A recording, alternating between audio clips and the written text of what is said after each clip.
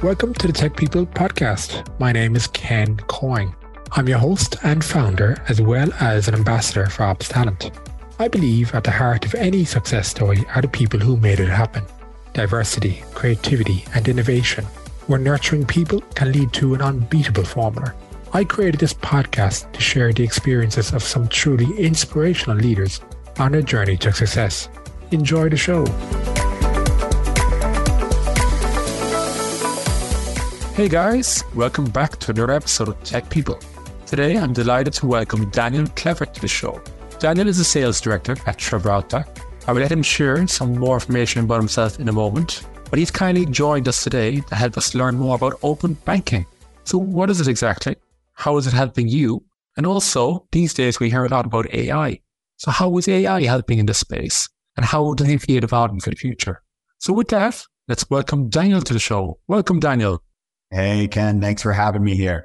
My pleasure. I'm looking forward to learning all about open banking and how it can help us in the current world we live on. But before we go there, let's maybe learn a bit more about you. Yeah, absolutely. Daniel Clever, based out of Brooklyn, New York, born and raised in Southern California, majored in communication studies, minored in Spanish, now a sales director at Trivata, which we're based out of San Diego. Trivata helping finance and treasury teams automate cash management and visibility through open banking APIs, which we're going to be talking about here today. Just too often the case we hear multi-million and multi-billion dollar companies managing their cash and cash flows really the same way that you and I probably manage our cash flows, Ken, just through bank portals and copy and pasting information in Excel. So we work with a lot of different companies to help automate that. Yeah, and that's a bit of what we're doing. And in terms of the US, I mean, most of the banking, is it done in New York and that kind of area, or is it at different places throughout the US?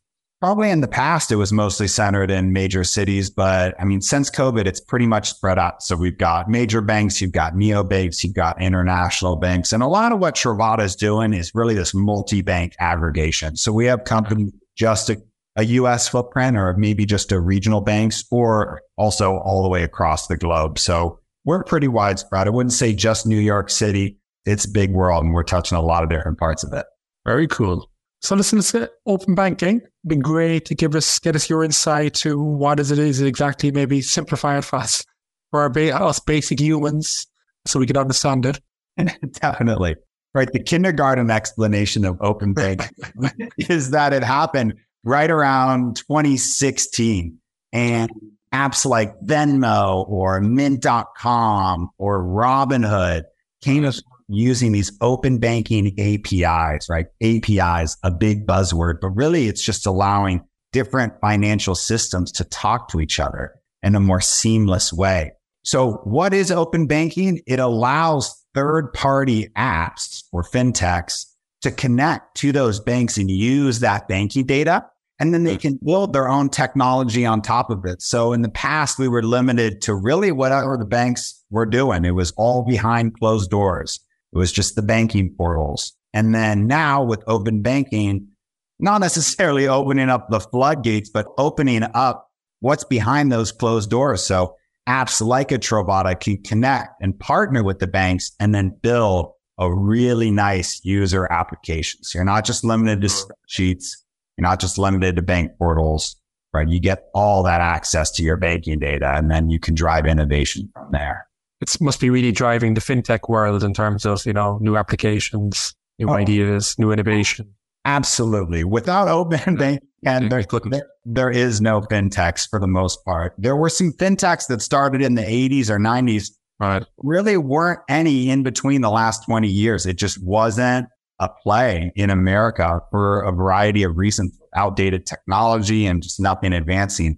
But with these open banking APIs, absolutely revolutionizing the game. But is that a big challenge for the big banks? Are they happy with that?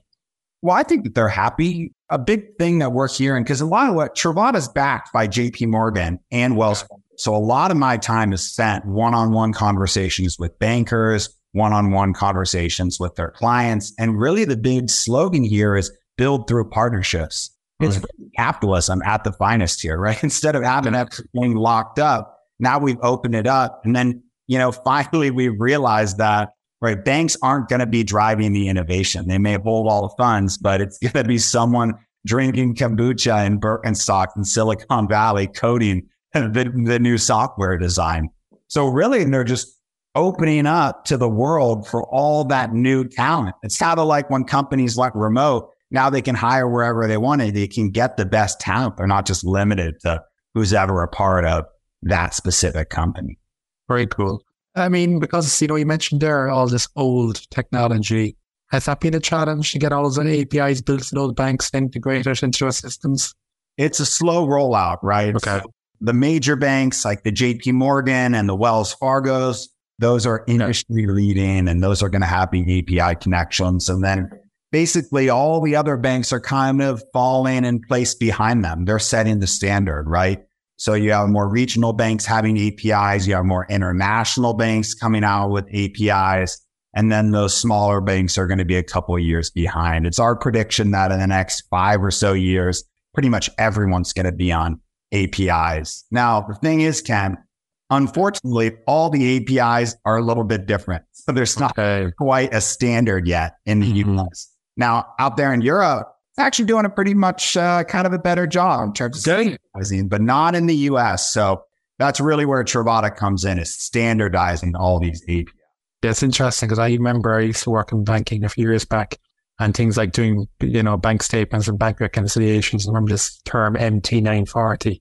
So in theory, there should be one standard bank reconciliation file, but every bank had a different standard. It's just nuts. Same with payments. Every bank had a different format of payment and different files, and trying to integrate them all was an absolute nightmare, to be honest with you. You can really imagine. It is absolutely a nightmare. And it's funny that you bring up MT940s. I think that outside of APIs, that's the most recent file type. And I'm pretty sure that was made in the 1980s. Wow. That is crazy. Is there any downsides with this, Daniel, in your opinion, in terms of doing all these APIs, security, and all data? There's always going to be security concerns, right? Sure. I think that there's always going to be that, right? So I don't view it as a major downside. I just view it as something that's going to happen, right?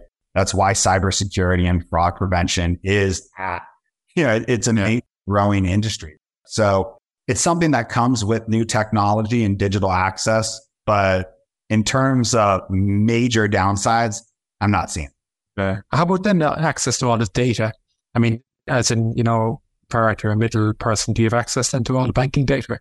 Yes and no. We're built. I can only speak for Travata. So by being directly integrated with the banks, we're never managing or accessing those funds. So it's really like with the API technology, we're taking that pipe from the bank and then we're plugging it into your Travata instance. So we're not touching it. We're just kind of those pipes that allow you to standardize your data and then put it into a user app.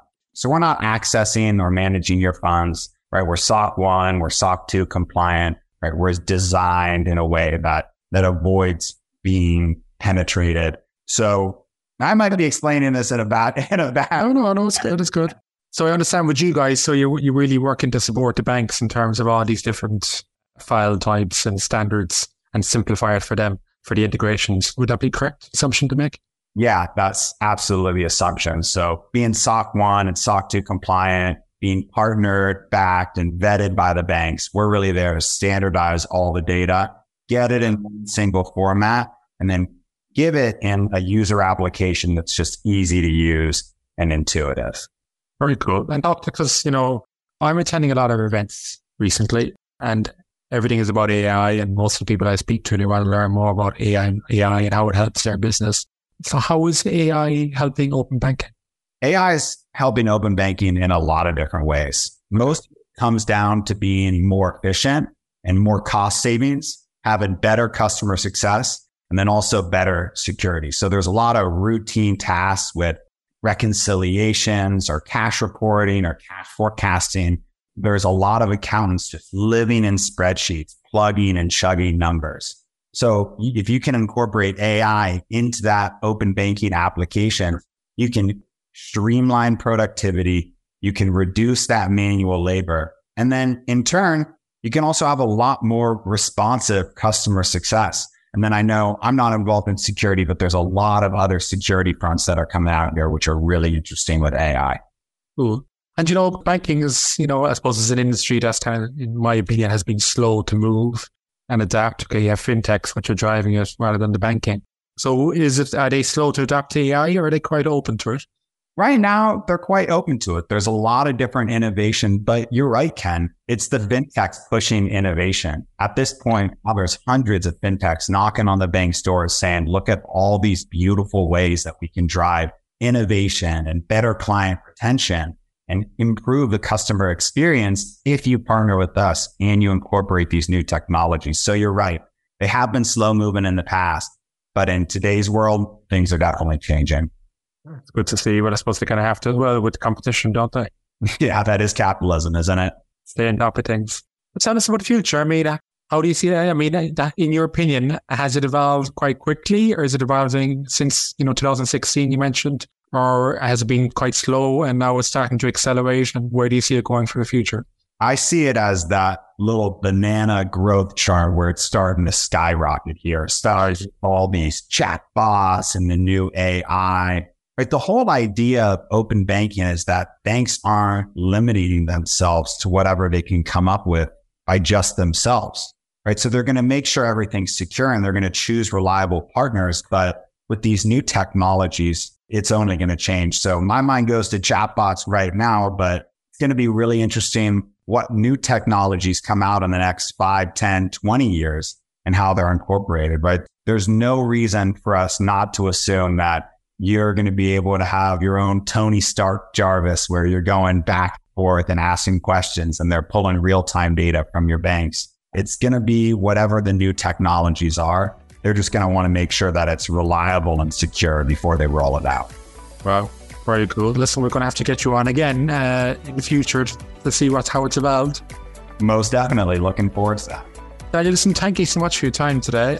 If somebody would like to reach out to you, what's the best way of getting in touch? Yeah, just check me out on LinkedIn. It's Daniel Clevitt, or you could email me at daniel.clevitt@travada.io.